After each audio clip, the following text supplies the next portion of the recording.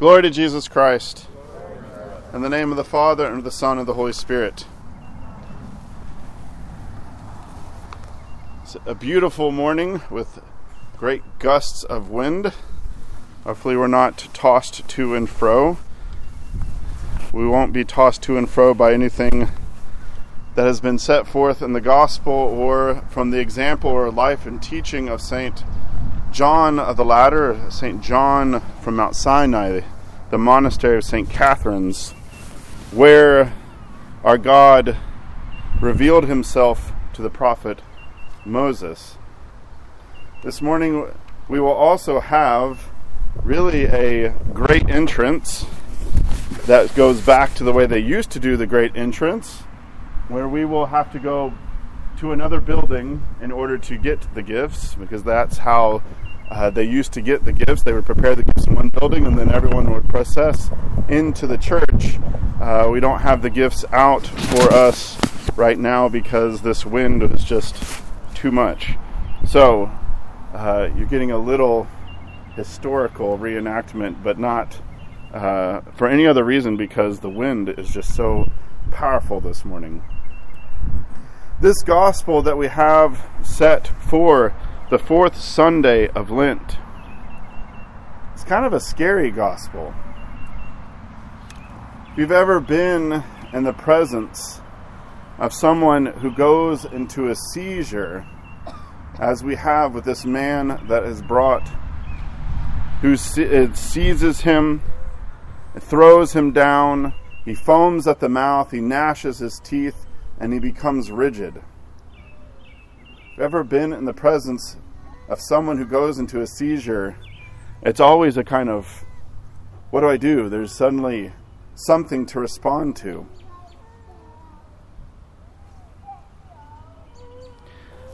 The man who's brought his son, this one who goes into seizures, the one who is oppressed by a mute spirit, he'd already been to the disciples. He'd already asked them to cast it out. Because as we know in the Gospel, especially the Gospel of Mark, before we have this account, our Lord had sent out the apostles. He told them to go preach, and he told them to cast out demons. And he had given them the authority, his authority, God's authority to do so. And when Jesus hears that his disciples could not cast this out, could not handle this particular instance, he cries out, "O faithless generation, how long shall I be with you? How long shall I bear with you? Bring him to me." Can you imagine being a disciple there? And they're thinking to themselves, we're the faithless generation. We're the ones who are following you. We're the ones who have given up all sorts of things, given up our jobs. We're wandering around, putting our heads on stones at night. We're the faithless generation. We, as the church, we stand as a kind of intercessor. And by the church, I mean every single one of us. We stand as exactly these disciples of our Lord. For we, as disciples, have also followed him. We have pledged our faith in him. We've been sent out into the world to preach. And in fact, to be able to do the same things that the disciples and apostles were able to do. For we don't think that there was just power that was in the New Testament, the Bible, the Gospels, but we attest to, we proclaim God's presence, God's power, and his authority that has been given to all of us who call upon his name.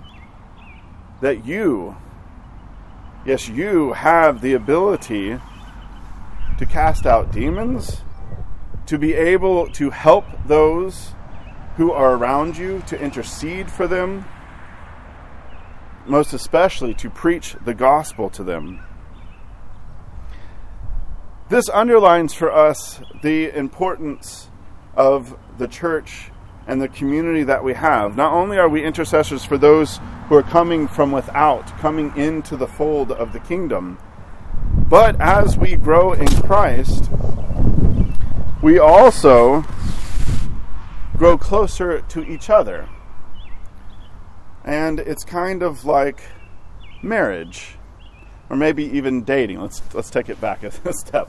Kind of like dating, where maybe the first month or two, as you're dating somebody, you're getting to know them, and it's usually about, at least this is my experience, many moons ago now, about 2 or 3 months in, you start actually seeing the person.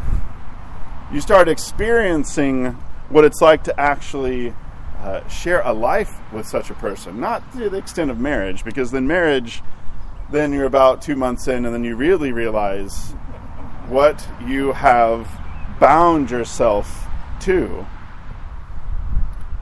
All of the positives and all of the negatives, both sides. In community, as we as the church grow in Christ, this also means we grow in fellowship and bonds together. That also means that we begin to have friction, we begin to experience each other, we begin to see each other. It's also true for the priest, right? As I've been around for about 3 years, you start to get to know me a little bit. My strengths, my weaknesses, the things that I cannot see that maybe you see. But it's exactly these relationships, these things that we experience with each other, that grows the body of Christ, that helps us grow. But how exactly do we do that? As we have seen, the disciples were not able to deal with this situation. Our Lord kind of rebuking and teaching them that calling them a faithless generation. So the challenge that comes from the gospel this morning, challenge that I think all of us experience regularly, is what do we do when we actually encounter this kind of a challenge? When we encounter someone who seems to be completely overthrown by a particular passion, when we encounter someone who has very specific ideas and is wed to them in such a way that it might even start causing some division, or it causes upset. I think we all are very familiar with these experiences. And we can get even deeper with this. So if we experience those as if those who are coming from the outside, not just within the community, but those who come to us who are broken. Now, all of us are broken, and all of us have come with all sorts of brokenness. There's always something new that we experience, and a new form of brokenness is added to the brokenness that is already there. What do you do when you come up to a problem? When you hit the roadblock? All right, this is pushing me out of my comfort zone. This is now a challenge that I cannot rise to. I don't know what to do. Well, I have a tendency to Google. What do I mean by that? I start researching. I start looking things up. I start thinking about therapy. I start thinking about ways to maybe flee. Maybe I start thinking about ways that I'll just ignore it. And in a lot of the ways I ignore it means that I actually end up just kind of treating myself to whatever it is that I want, as long as I don't have to deal with the challenge in front of me.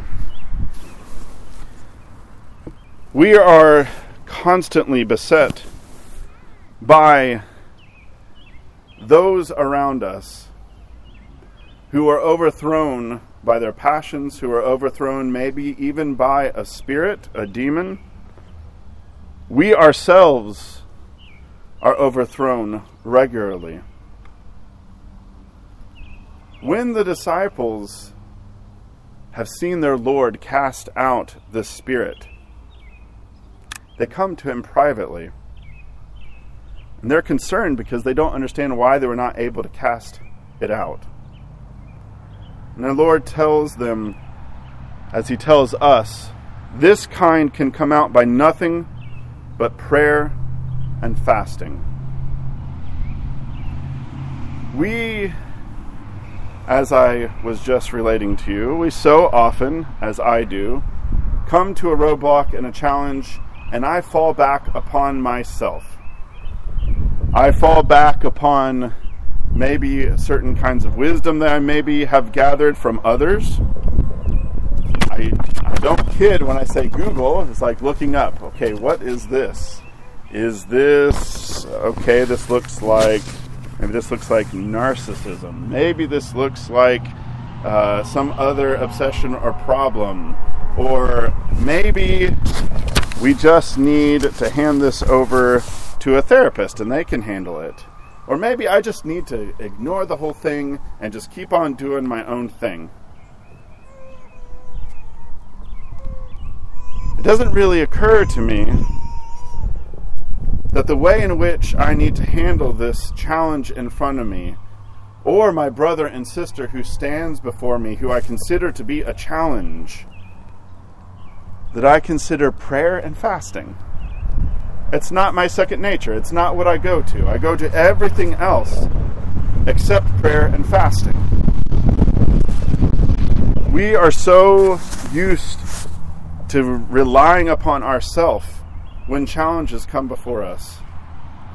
And it is the reason why the church partly has Lent for us, to emphasize, to underline for us the absolute importance and necessity of prayer and fasting.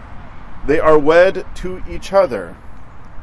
They are wed to each other because they both are the basic primary tools, paths to our Lord, to the faith that we struggle with, us of the faithless generation.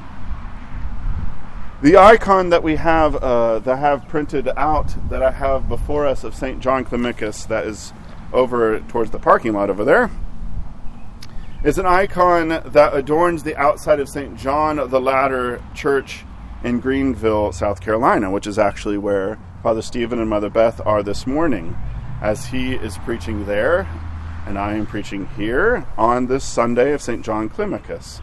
This icon, I believe, is a beautiful depiction of the challenge that we have for us this morning. If you look at it closely, and I encourage you to look at it closely, you will see it's kind of a traditional depiction, but a little bit untraditional, in the sense that you have John Climacus, and he has a scroll and he has a ladder, because he's the author of the Ladder of Divine Ascent, which is read in Orthodox monasteries throughout Lent, and it is unfurled towards the corner where our Lord is traditionally in icons. But you'll notice a detail that I asked the iconographer, who's a friend of mine, actually the godfather of Alexander. You see our Lord at the top of the scroll, and his hand is kind of pushing over the top of the scroll. His hand is coming over the scroll and kind of even curling the scroll of the ladder back towards John Climacus. Prayer and fasting is that ladder, that ascent up to our Lord. But it is the faith that he himself, as we approach him, comes down whatever our prayer and fasting ascetical disciplines, that he kind of, in a sense, overwhelms them with his presence. That his blessing comes down and he's coming out over that effort, meeting us, and then bringing us up towards him. I say it's a little untraditional because we're so used to the depiction of the ladder from this Sunday, where you've got folks climbing up the ladder and you've got demons pulling them off and bringing them down into the jaws of Hades, is what you see underneath. This depiction underlines what I think we especially encounter in this gospel. Through our prayer and fasting, we encounter our Lord, who is the only source of what can free us, what can bring us to his presence so that we can be able to encounter that roadblock, that challenge, our brother and sister in Christ that is challenging us. It is not to turn to things of this world. And let me be clear, and I'm not saying that we don't need something like therapy, as I've said that a few times. We absolutely need all of the tools that we have in the toolbox. Maybe we don't need to treat ourselves and that kind of treat yourself type of dealing with reality, where we don't deal with it. But we, through our prayer and fasting, are holding on to him who comes down, who blesses us, who frees us. Let us, as we heard in the epistle, have our hope that is an anchor of the soul, that is sure and steadfast, that it is anchored in our Lord who stands in the presence, behind the veil where the forerunner has entered before us, our high priest, the one who blesses us, the one who calls us to have faith in him, that no matter what the challenges we have in front of us, we have anchored ourselves in our Lord. Through prayer and fasting, we encounter him. We bring him into our life, and he can raise us up in the challenge that we have before us and cast it out, bringing us fully into communion with him and into the kingdom. Let us, as we continue through this Lenten fast, renew in vigor our prayer and our fasting, so that we can experience our Lord coming to us and freeing us from all the things that have us enslaved. Glory to Jesus Christ.